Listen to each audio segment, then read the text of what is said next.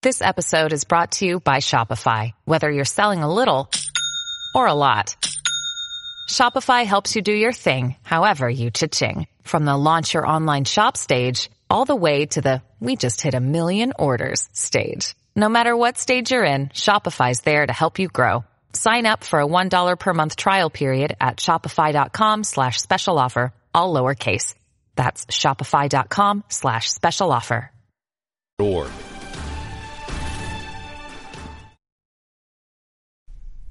This week on Lectures in History, Towson University history professor Elizabeth Gray talks about the use and public opinions on opium and laudanum in the 19th century.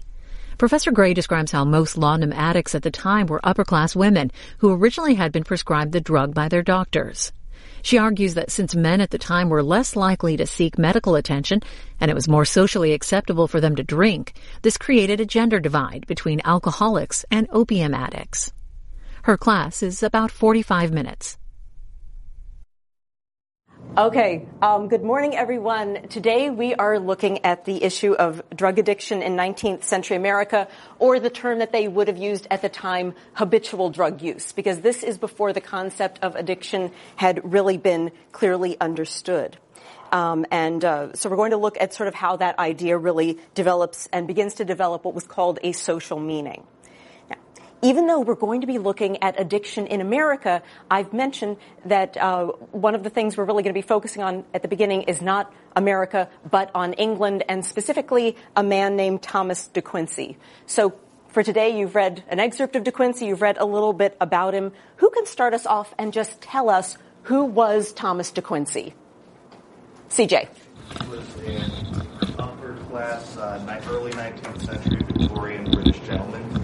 Considered himself a classical philosopher, and he came to use opium in the form of laudanum for the relief essentially of a toothache in about 1804, and eventually developed it into a recreational enhancement use. He enjoyed the opera, he enjoyed the dream states and the trance it brought on, and it eventually developed or degenerated into chronic abuse at its height, about 12,000 drops of laudanum a day, which is a staggering amount for me to think about. Yes. Okay, great. Okay, right. So we have him beginning this for medical use, and then it continues from there. And I was wondering if you all could tell me, from the excerpt you've read about him, what did you think of him? I mean, did you get any specific impression of what De Quincey was like? Did he seem likable, or what did you think of him, Shelby? He definitely represented like the Victorian ideals. Like he seemed like very arrogant, kind of condescending, like talking about like we went to the theater, how like the Turks wouldn't like understand it, they wouldn't like it. Okay, right. So there is this snobbery, this very strong pride that he had in his intellect. Sam. I seem pretty well educated with that said though. Okay, right. So he pretty well educated. His knowledge of Greek, for example. Yes. Okay. Any other comments about De Quincey's personality? Robbie. Yeah, I was gonna kind of go off that. He was like well respected by like his people above him, like his educators, even at a young age. Right. So he has these teachers who are amazed at like how fluent in Greek he is, for example. Right. Okay. So we have these aspects of De Quincey's personality, and a couple of things with regard. Okay. So De Quincey, we've discussed who he was. He was this Englishman and well educated, and ends up unwittingly addicted to laudanum after first taking it to relieve himself of he had a toothache, he had facial pains. Can anyone tell us what he didn't understand about the addiction that he was experiencing? Can anyone tell us what it was that he got wrong? Evan. Well, the article states that he had, and this was common for people back in those days, there was no concept of addiction, period. Okay. And he called it just an opiate, or what was the name of it? Laudanum habit. Mm-hmm. So okay. He just Okay, right. So part of what we're getting at is how this sort of idea of a habit evolves and how people begin to understand it. And what was it that he didn't understand about what was going on with him with this usage? Yeah, Dustin. What I understood from what the author was talking about was the difference between alcohol withdrawals and opium withdrawals. Okay. What he would describe as his withdrawals wasn't didn't last as long as what the medical community would say. Okay, right, exactly. Can anyone tell us why it was, if opium withdrawal is a process of about, they say it's like having a case of the flu for a week, why did he say that this was going on for 4 months? Sarah? In part, it could have been because he was sort of eccentric and exaggerating, but also because laudanum is made up of highly concentrated alcohol, essentially, so he was most likely also experiencing withdrawal from the alcohol. Okay, exactly. So what we have is opium itself, and I have a picture of an opium poppy here. Opium itself is this sort of, raw opium is this sort of brown gummy stuff that comes out of an opium poppy, and it's the raw material. What he was using was laudanum.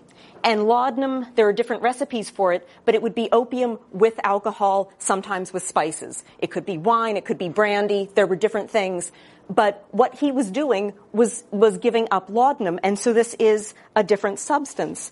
And as Sarah noted, with his dependency, part of it could be that he wasn't recognizing that trying to give up both was going to have this impact, but part of it is also the fact he could have been exaggerating it because he wanted this work to sell, he wanted it to be a better story. Now, as has already been noted, the reason that he began taking it was as a medicine, and he emphasizes that that was his original reason. And then he ends up experiencing more than he had anticipated. And he divides his work into 2 parts. The first one is called The Pleasures of Opium. Can anyone describe anything he describes as a pleasure, something that he got out of this? Alex? Yeah, well, he would say that he would go to the opera house to watch a woman perform, and that he would take opium before he went there to get a better experience. He said something along the lines of, you can buy happiness for a penny, and that you can just carry happiness in your coat pocket wherever you want it. Okay, exactly. That this is beyond what anything he had anticipated about the experience. Robbie? Okay. Opium. Okay. He felt like it kind of enhanced his, his mental or whatever pertains to dreams. Right, that he has these amazing dreams, that he's sort of able to reach in and find things that he had forgotten. He compares it to like a religious ecstasy, and his classicist roots come through when he contraposes it with wine, where it's like disorder versus bringing order and clarity, right? He sees the Apollo versus Dionysus dynamic working. Okay, yeah, he very much has this distinction of opium being sort of the opposite in terms of creating more focus rather than less. So we have the pleasures of opium, then we have the pains of opium. Who can tell us what were some of the things that he experienced that were bad? Shelby? Well, the dreams became really horrible. Like they were physical, and horror, and how he kept dreaming like an alligator was like in his dreams, and how even after he stopped taking the opium, he still experienced these really horrendous nightmares. Right, and so there's sort of no way to get away from them entirely. Exactly, Jeff? Well, he also said when you get a letter, it was impossible for him to write a response or something like that. So it's probably hard to focus and hard to think and actually sit down and do stuff. Right. He has letters that just sit there. He doesn't reply to them. He has things he wants to say. He just can't do it. Pat? It said it was basically it shot his memory, so he couldn't remember anything past his past the next minute or something, he couldn't remember past, I don't know. Okay. But it shot his memory pretty much. Yeah, it really does have this effect where he really can't be productive. Right, yeah. Did I? It also stated that opium irritated his stomach and made him sweat severely. Okay. So his physical, yes, or what he felt on the outside. Yes, so definitely, in addition to the mental consequences that you've described, there are definitely negative physical consequences as well. And one thing that the work gets criticized for is that they say a lot of people read about the pleasures of opium and stopped reading. And so they were curious about it and its potential, and they were not focused on the fact that it obviously had these negative consequences. Now, I want to place or look at opium in the context of what we've done thus far this semester. Earlier this semester, we looked at chocolate and tobacco, which had been unknown in European culture before Columbus, before the modern era, and sort of how a society begins to understand these substances that really they had never heard of before. Then we have something like alcohol.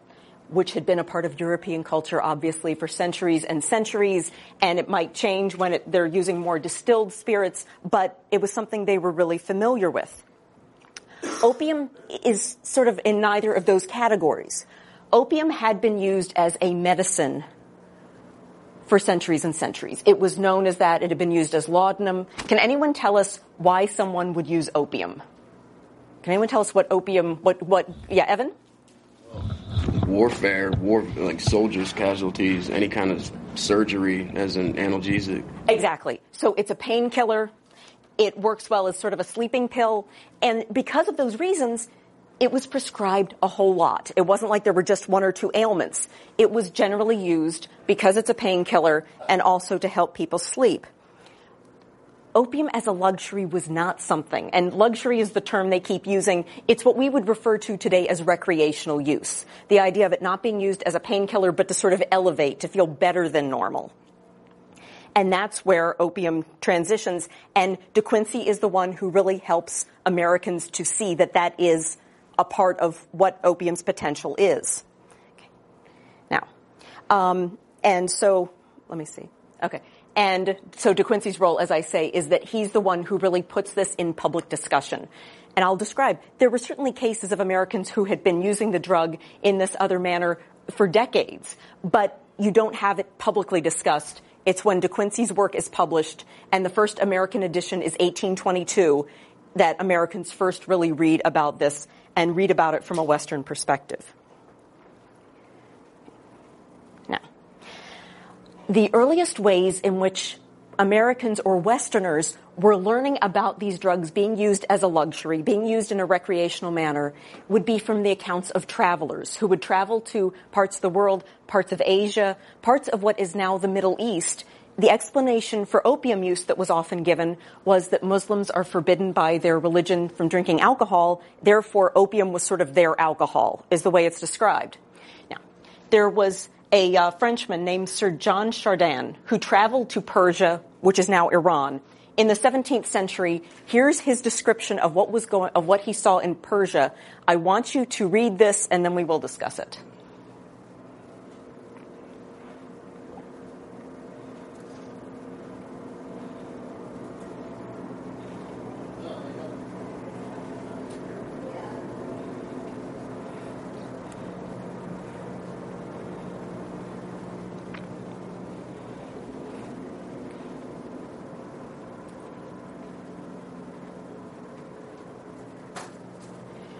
Who can tell us what Chardin was describing, what it was that he saw when he was in Persia?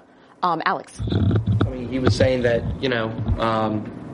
opium, made people happy, made people laugh and, talk crazy and so on and so forth. But then after the experience is over, they become zombies pretty much. They just become dull and dulcet. And what do they need to do in order to revive that, Selby? They need to take more opium in order to get that feeling back. Okay, right. So what he's describing is, in an abbreviated manner, what De Quincey would describe later, the pleasures of opium, the pains of opium, seeing, that it has this effect that seems very positive and enjoyable, but then someone needs more and more, or else he's going to be cold, pensive, and heavy.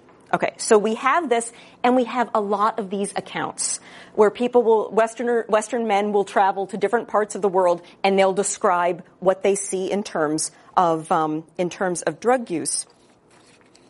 And what they're describing in these accounts is, again, what we would today call recreational use or non-medical use, and is often at the time described as a luxury, that this is something they don't need, this is something that the people just enjoy.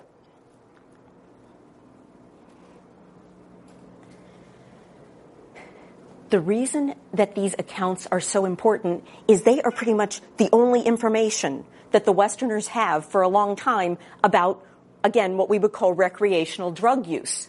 And so they're the main source of information even for doctors, where doctors, when they're trying to describe what can be done with opium, what its impact can have, part of what they are doing is they'll look at the writings of Sir John Chardin or others. And because these travelers are going in many different places, what ends up is this conclusion that every society uses something, that you can't go anywhere where the people aren't using some sort of substance, again, as a luxury.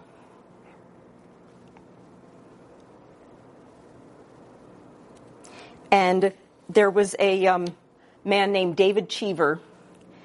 In the 1860s, he was a professor on the faculty of Harvard Medical School. And he was doing this survey of all narcotics that were being used. And just to give you an idea, here's what he concluded about what was being used in the world.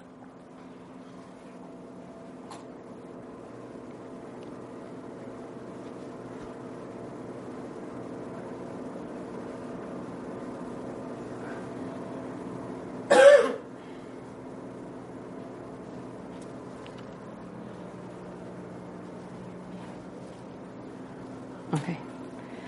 So you have these descriptions where, and there are many accounts like this, where they're dividing up the world in different ways. And as you can see here, they're saying that the Persians are using hemp, not opium, but you have all of these descriptions of what's being used. Now, I didn't list absolutely everything. He also says that in the Pacific Islands, they use betel nut, and that there's a Siberian fungus that's used in Siberia. He goes on and on. But what he ends up describing as this sort of universal aspect, he says that there are 3 stages of this universal passion for sedatives or narcotics. And the 3 stages he describes. The first one, necessities, and that would be food, the idea that people need to eat. The second stage he sees would be to address uneasiness. And an example he gives is that Americans use alcohol, and I'm quoting, an American uses alcohol to assuage the cares of his mind and to banish uneasy reflections. The third stage, so that's getting rid of what's bad. The third stage is the pursuit of enjoyment. Not just to get rid of uneasiness, not just to, get rid of whatever cares a person has, but that pursuit of enjoyment. This is an absolutely key point, and it's something we're going to see actually for the rest of the semester, that drug use gets accepted to an extent, and the difference is essentially whether the use is to address uneasiness or the pursuit of enjoyment. If this level is the level of someone who's feeling fine, if someone's feeling bad and they take a drug to feel normal, then that is seen as being acceptable. If they're feeling normal and they're taking the drug to feel better than normal, that's where there can be criticisms. I feel like we see that dynamic today with the trend in marijuana legislation in various states and the debate between medical usage and recreational usage, and how there's in the mainstream a more acceptable sense that medical usage is permissible. Exactly. And, yeah, Sarah. Actually, I think you see that even with morphine today. I mean, it's accepted in hospitals as like a painkiller, but obviously sold on the street at generally. Exactly. And so it really is a case where the context is everything with these. The context is everything with these. And what it links to at the end of the day is productivity. The idea is if someone's in pain, that person might not be getting much done. And if that person takes a drug and then is feeling fine, he can get stuff done. He can be productive. But if a person's already feeling good and fine, and they take the drug and they might not be productive for the next few hours, we have the quote about the Persians who for the next 4 or 5 hours, then you have this focus on the idea that is making society less efficient because it's taking a productive person and making them unproductive. So productivity is sort of at the core of this. Okay, now, so we have the big picture, but what about what was going on in America? Okay, now. Okay, addiction in early America. There are glimpses one has of drug use or potential drug use in America before De Quincey and habitual use. One example, there was a French immigrant named J. Hector St. Jean de Crèvecoeur. He immigrated to the U.S. from France as a teenager. And in 1782, he wrote a work called Letters from an American Farmer. And one of the things he wrote about was that on Nantucket, this is what he said, that many women there take a dose of opium every morning and would be at a loss how to live without this indulgence, and that he had heard this. There are also things that are in private sources, meaning letters that have been preserved, other sources that were not intended for a public audience. For example, there was a father and son who wrote a series of letters back and forth to each other in the 1770s. The son's wife was a laudanum addict, or what we would call she was a habitual user of laudanum. The father wrote to his son in 1779, and I quote, "Tell her, I beg her, never to touch laudanum, which I hear she still takes. It is as bad as dram drinking." And a dram would be a small serving of liquor. So you have these signs that this is happening. And of course, there's every reason to believe that there were many other things that just never got captured in writing. Oftentimes, this type of dependency was defended on one of three grounds. One, we've already discussed, was medical need. The fact that this person was not taking it as a luxury, they were taking it to get rid of a terrible stomach ache. They're taking it because they're dealing with some sort of pains or insomnia, and they want to feel better. Another, scientific experimentation. Some of the Western travelers who would go to other parts of the world would try the drug themselves because they figured that was the best way for them to report on what the effects actually were. And also some of them would say the drug was not dangerous. They would dismiss the notion that this was a concern. And you do have, again, some who are saying, well, this is just, just as they would say that this is the thing, the alternative to alcohol, they would play down any concerns. Now, so we have these glimpses, but again, it wasn't publicly discussed until we get to De Quincey. And the reactions to De Quincey's work in America, many people thought it was interesting, and there was one reviewer, though, who said that he really was not worried. He said that he believed that there were few persons, if any, in this country, the United States, who abandoned themselves to the use of opium as a luxury. This was written in 1824, and he did not think that this species of intemperance would take hold in the future. So he was not worried. And it is true that there weren't that many opium users at that time. Opium was imported. And so we have figures about how much was brought into the country. Now, some could be smuggled, but we have a pretty good estimate of how much was brought in. And the idea was David Courtwright, a historian, did this calculation of how much was brought in and how much an addict would need. And he calculates that there were fewer than 11,000 addicts at the time. Now, the population of the United States at this point, and this is in the early 1840s, he estimated it. Now, at this point in time, the population of the United States was about 7.8 million, but it would be less than 0.1% who would have been addicted. But the key is that it's after De Quincey's work that opium as a luxury really begins to sort of adopt a social meaning. And the question that people were trying to ask is opium versus alcohol, which was better?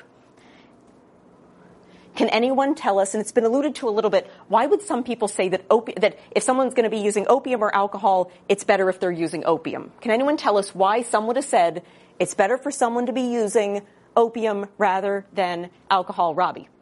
It did have medical use back then. Okay. It was known as a medical use for pain, so. Okay, right. So it has these medical uses. Yeah, Dustin. It was cheaper.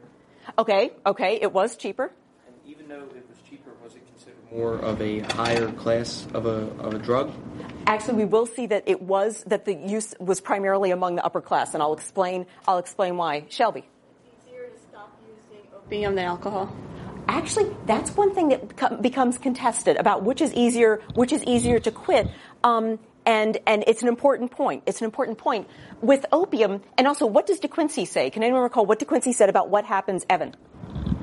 It specifically mentioned in the reading that opium is easier to quit, and that alcohol can actually cause DTs and even death. Okay, no, the period of detoxification or withdrawal is definitely more dangerous with regard to alcohol. Alex. And in the reading, to my understanding of what De Quincey was saying, it seemed as if he thought that he had kicked his opium habit a couple times, and then because of his drinking, it led him back to opium. Okay, and he makes 4 attempts to quit, and he's never entirely successful. What he says makes it better is that opium allows a person to touch the divine, whereas alcohol brings out the more human and brutish qualities of a person. Okay, yeah. So you have a couple things going on here. With regard to opium, the suggestion is that opium has a positive impact on behavior. I mean, that if someone's drunk, the person could be combative, the person could be loud. There was a guy in 1830 in Kentucky who wrote that the results of laudanum were not so immediately disgusting as that of alcohol use. So part of it is that idea, and De Quincey is saying, how it provides this focus, whereas alcohol makes someone less focused. You have others who are saying that alcohol was better, and there are a couple of reasons for this. One is the relationship of someone who drinks to society. This is something we've looked at a bit. The fact that you have people who, with regard to drinking, people tend to drink with their friends. They'll buy a round of drinks. They'll toast each other. And so you have this idea that alcohol is something that people enjoy communally. Is opium something that people enjoy communally? Okay, CJ.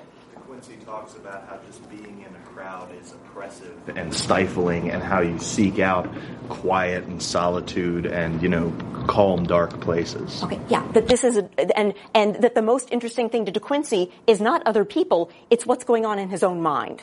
And therefore it was seen as a substance that someone who's not a good citizen would prefer because they are more interested in themselves than anyone else.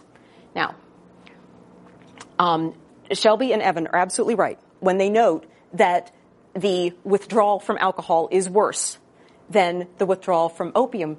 But what happens is this conclusion among many that many come to believe that if one is trying to give it up, not just give up in the detoxification process, but give it up altogether, many come to believe that alcohol is the easier one to give up altogether. And so what we have, again, is the beginning of the drug developing a social meaning, where people sort of have this opinion of it rather than it being this brand new thing. Okay, now, who were the early American addicts?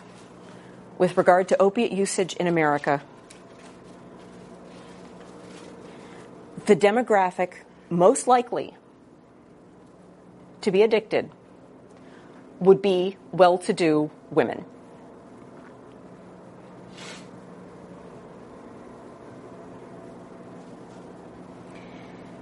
There were a couple of reasons as to why this was the case. Can anyone recall why someone would begin, what the most common way was that someone would begin using a drug? First time they're using it. Yeah. For opium, things like toothaches and headaches, medical needs. Using it for medical need. And the idea was that from a financial standpoint, not everybody could afford to go to a doctor.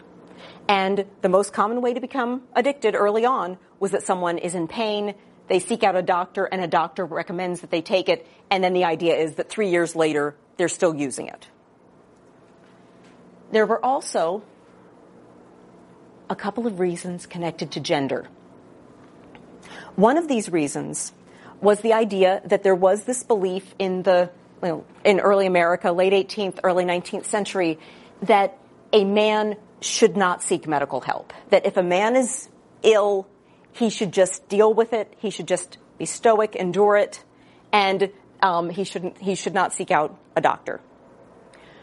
With women, that was not in place at all. The idea was that women were less able to withstand pain than men, and therefore the people who would have been most likely to go to doctors would have been well-to-do women. There's another reason. The attitude toward women drinking at the time was that this was very inappropriate, that a woman should not drink. And I have here the image from a temperance pamphlet where we have, some people who are walking upright and they look fine, and then we have these people who are sort of stumbling out of a place where they've been drinking. Can anyone tell us why a woman who, lives in a society where it's considered inappropriate for her to drink any alcohol, why would laudanum be something that she could look to as an alternative? Can anyone tell us why that would be okay if, Robbie? You're looking for her to stay in the house anyway. So, and like you said earlier, with opium, they wanted to be more self-contained and away from everyone. Okay, so you have the focus on being self-contained, and you also have the fact that if someone is using laudanum and they're asked, why are you using laudanum, what could they say? And it would be a completely plausible explanation as to why they're using it. Sarah? The doctor prescribed it. Exactly, that it's for medical use, that this is something they're using for medical need. And so you have women being disproportionately inclined to be using it. So you begin to see with society's values, social ideas, social constructions, this focus on who was using it. Now, part of what De Quincey's work does is to shock people with the fact that he became dependent. This is something that we have already discussed in this class.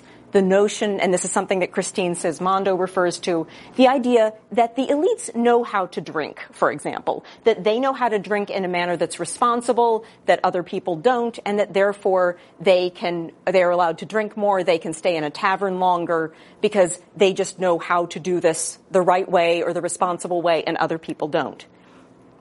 So you have this notion persisting, this popular idea, but then you have people being quite surprised with regard to Thomas De Quincey. And the idea was that he is educated, he's Western, he is obviously very intelligent, and many assumed that someone like Thomas De Quincey he would have the strength or the willpower or whatever you want to call it, that he could avoid becoming addicted. And so there is a degree of sort of a wake-up call with the fact that he was not able to prevent this. There was one person who wrote about Confessions and said, and I quote, that it showed that De Quincey's strong intellect was scarcely proof against its tenacious clutch. So the fact that he can't do it shows, from many people's perspective, that anyone could be susceptible. This doesn't mean that the idea emerges that everybody is equally at risk, if you will, or that the impact is going to be the same on all. Now, there was a quote that one of you mentioned or alluded to when we were discussing De Quincey at the beginning, and I'm going to show this quote on the screen, and then we'll discuss what exactly he means.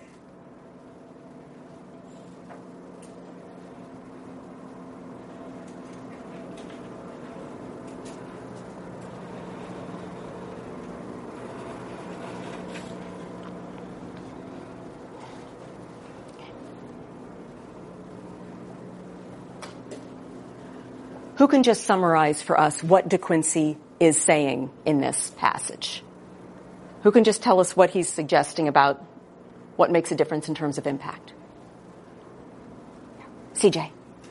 He is following, just before this he was talking about going to the opera and enjoying that kind of stuff, and so he's talking about how opium enhances his ability to enjoy refined pleasures and refined pursuits. He self-identifies as an intellectual, as a philosopher, and so the Turk barbarians, right, the new Persian Empire in his kind of classical Greek worldview, are incapable of achieving, the enlightened values of the West. Okay, right. He's suggesting that there is this difference, and what he's saying, he goes on to say that enjoying music is sort of an intellectual thing, and that therefore he's going to enjoy it in a way that others would not. He is not the only one who suggests that different populations will experience the same substance in different ways because they are members of different races or different ethnic groups. I'd like you now to take a look at a quote from Nathan Allen. He was a physician who wrote a work called The Opium Trade, and widely quoted work, very popular work. And I'd like you to read this, and then we will discuss.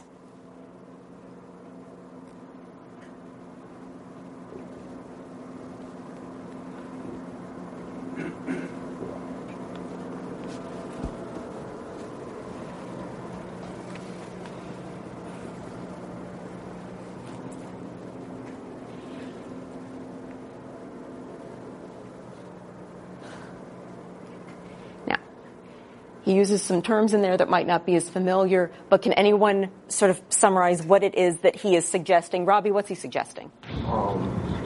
He's comparing Indians and blacks to more of an animal nature, and he's saying basically when they take opium, it has a different effect on them, more of a physical effect. But instead, with whites, they have a more developed mental structure. Thus, when they take opium, it operates with the brain, and they have effects with the brain. From what I can see from that, basically, it's essentially more effective for them and beneficial rather than blacks. Right. He's suggesting that there's this benefit that results, and might I add that what you're seeing is what there is. He doesn't give any examples. He never ever refers to either group again in this work. He just sort of throws this in there, and this part gets reprinted and reprinted in many different sources. This suggestion that there were these, this suggestion that this is, the suggestion that different races would experience different drugs, or experience the same drug in different ways. There are a few reasons as to why this was the belief. One is, he was writing this, as I say, in 1853. The 1850s were a high point, and it goes, it's in the 18th century, it's in the 19th century. It is a high point for what is referred to as race science. And this is a time also referred to as scientific racism, when you have scientists who are essentially trying to prove that races can and should be divided by looking at genetics, by looking at biology. Part of what they do is they look at skulls to try to differentiate. And part of what they're trying to do is to use science to prove that there was a racial hierarchy, these significant distinctions between races with whites at the top. So part of it is that Nathan Allen is writing at a time when this is really very much at its peak, that everyone writes as part of the society, the era in which they're writing. One of the things that's really key, which they were not taking into account, is that these drugs were consumed in different ways. For example, in China, opium was smoked. And this was being used as sort of a recreational thing. And the form of opium that is smoked is very different from the form that is used as a medicine. The form that is smoked has no medical uses. And so the suggestion, I think it could seem pretty clear that someone who is smoking opium is going to have a different experience from someone who's using a different form of opium that's mixed with alcohol that they're taking to deal with a stomach ache. And yet they don't see it as being that the substance is the issue. They see it as being the user. Alex. What did they find? Did they find any scientific research on which was worse, which was better, smoking it or taking it with some other form of? It remains contested. One of the things that was believed, for example, as a result of opium use, some people would travel to parts of the world and they insisted that every opium addict is dead by 30, that it has this terribly debilitating impact, that they are emaciated, they can't get anything done, and that they're going to die by 30. There's a case in 1831, I think, a Scottish nobleman died. He had been an opium addict and he hadn't told his life insurance company. They don't want to pay out the policy because they say, well, he never told us this. And the evidence, that doctors come in and say, no, they know of people who've been addicted for decades. So it remains contested. It goes to the courts. And it's an excellent question because it does remain contested. I think you can overdose. In terms of just quick effects. I think it's easier to overdose if you're taking it though, as opposed to smoking it. No, definitely it has dangers, but in terms of habitual use, it remains contested. But no, definitely definitely its use can be fatal. So you have these discussions, and again, the drug is consumed in these vastly different ways, which isn't always taken into account. So you have the prejudice, you have that, but what is key is that what emerges from this is that many people come away with the belief that a drug will affect members of different groups differently, even if it's the same thing. This is what many people tend to conclude.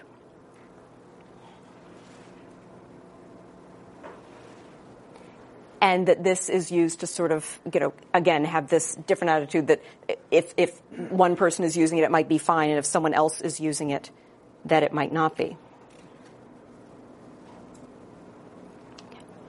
Now, yeah, Elisa. Was that just race, or was there like a notion of like women and men could handle it differently as well? It's a good question. With women and men, the perception would be different as well with regard to what obligations they aren't meeting. It also changes over time because, as De Quincey mentions, people sort of don't understand why he can't just quit because it's so new that people just don't think of it as such a problem. So it is to an extent along lines of gender. It's also along lines of race. It's also along lines of class. Okay. Now, so we have these varying perceptions. The concern with addiction increases.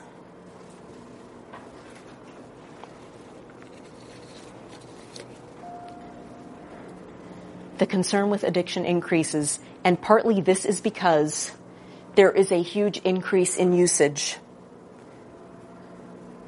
between 1840 and 1870. And the reason we know this is because it was being imported. So we have the importation figures.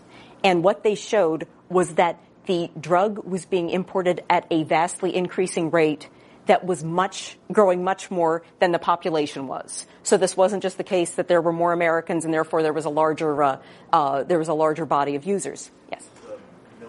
We'll talk about how it was 1850 that the hypodermic needle is developed, and so morphine starts coming into use. Is that part of this explosion? Yes. Now, morphine, you do have the beginnings of that. It's really actually right after the Civil War that it becomes highly used. And actually, one of the things, and it's fortunate because when morphine is the active property in opium, it's the alkaloid, and it permitted pharmacists and doctors to give much more specific doses. And doctors loved giving morphine injections to patients who were in pain because it was very quick, so it made the patient pain-free, which made the family happy. The problem is it's later discovered that is the form of administering the drug that is the most likely to result in addiction. And so you have a huge number of morphine addicts in the late 19th century. So you have the glimmers of it, but it really hits a few years later.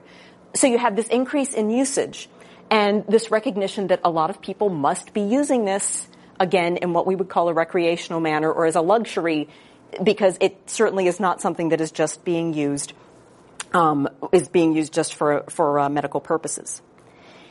What they're concerned with is nothing less than the fate of the nation. And there's a reason for this which connects to Chinese opium smoking. Great Britain in the early 19th century was importing a lot of opium into China, and it was used there, again, opium smoking. It was being used as they would have called it a luxury. And so when you have this extensive usage, the Westerners, Americans would observe what was happening in China. And might I add, in 1839, the Chinese tried to stop the importation, and you have the first of a series of what are called opium wars between in this case, Great Britain and China. The perspective that many Americans had was the idea that China was this ancient culture that had so many accomplishments, and what they perceive is that opium has sort of single-handedly stopped the progress of China. And so the concern becomes, what is going to happen if that happens here? What if this use of it as a luxury becomes more widespread? And if it does become more widespread, then what damage is that going to do to the United States? And part of the concern was what were called modern times. And modern times is what they tended to think of as the second half of the 19th century. You have industrialization. You have the notion that there's increased competition. You have the notion of things moving at a faster pace. Transportation literally was moving at a faster pace. And the idea that society was speeding up. And as a consequence, and I'm going back to Dr. David Cheever, who was on the staff of Harvard Medical School in the 1860s, he was the one who was describing what drugs were used in different parts of the world. What he said was that some people might think it was bizarre that he's talking about such drugs as opium and hemp, because the idea was that those weren't being used here, so why bother? He wrote, and I'm quoting, "The Caucasian races are no longer content with tobacco, coffee, and tea, and that what they would be seeking would be stronger narcotics."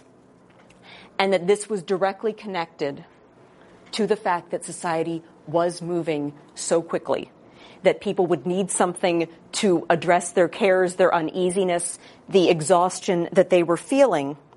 And again, there is this racial aspect because the focus was on professionals. As they describe it at the time, they use the phrase brain work a lot, that people who were brain workers were the ones who really needed this kind of assistance, that they were the ones who needed to relax. And a lot of this really comes to a head, as we'll be seeing, in the 1870s when domestic drug use becomes a major topic of discussion in America, as opposed to being De Quincey, the focus on De Quincey.